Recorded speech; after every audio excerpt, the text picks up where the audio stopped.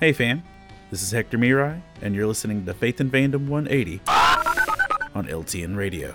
So recently I got asked to be part of a school's big outdoor festival, like it's a combination of an end of the year party, Christmas party, 20-year anniversary of the school, and they were doing a big shindig.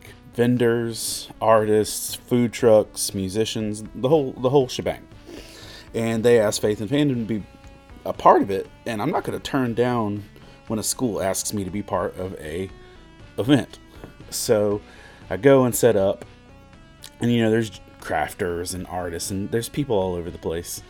And the event started at 5:30 p.m. and it lasted till a little bit after 8. Now, this is like November, post daylight savings time, and it gets dark pretty quick. And the thing that the folks that planned on this didn't factor into is that the automatic lights for the outside of the school don't turn on until like 7 o'clock, which means that from like 5:30 until 7, it's going to be really dark. And most of these vendors and artists and stuff don't bring light. They didn't think about it, didn't register in their mind that they would need to do that. For me, I've done enough outdoor events lately to know that if it's going to be in the evening, I'm bringing light, because having a booth of books and stickers and candles in the dark is just not super functional. You can't tell people about a book if they can't see anything on the pages.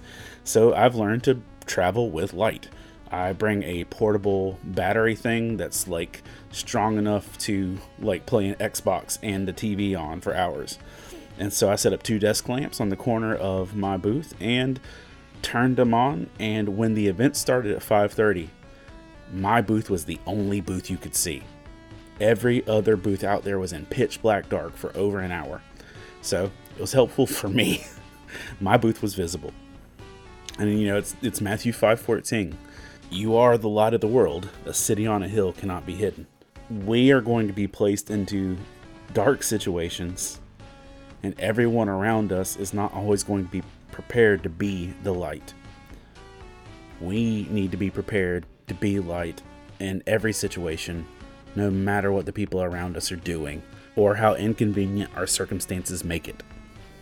If you'd like to learn more about Faith and Fandom, head on over to faithandfandom.org, where you can learn about our Comic-Con ministry, podcast, memes, apparel, and book series. You can even read new chapters before they make it to the next book. I'm Hector Miray, and thank you for spending the last 180 seconds with me.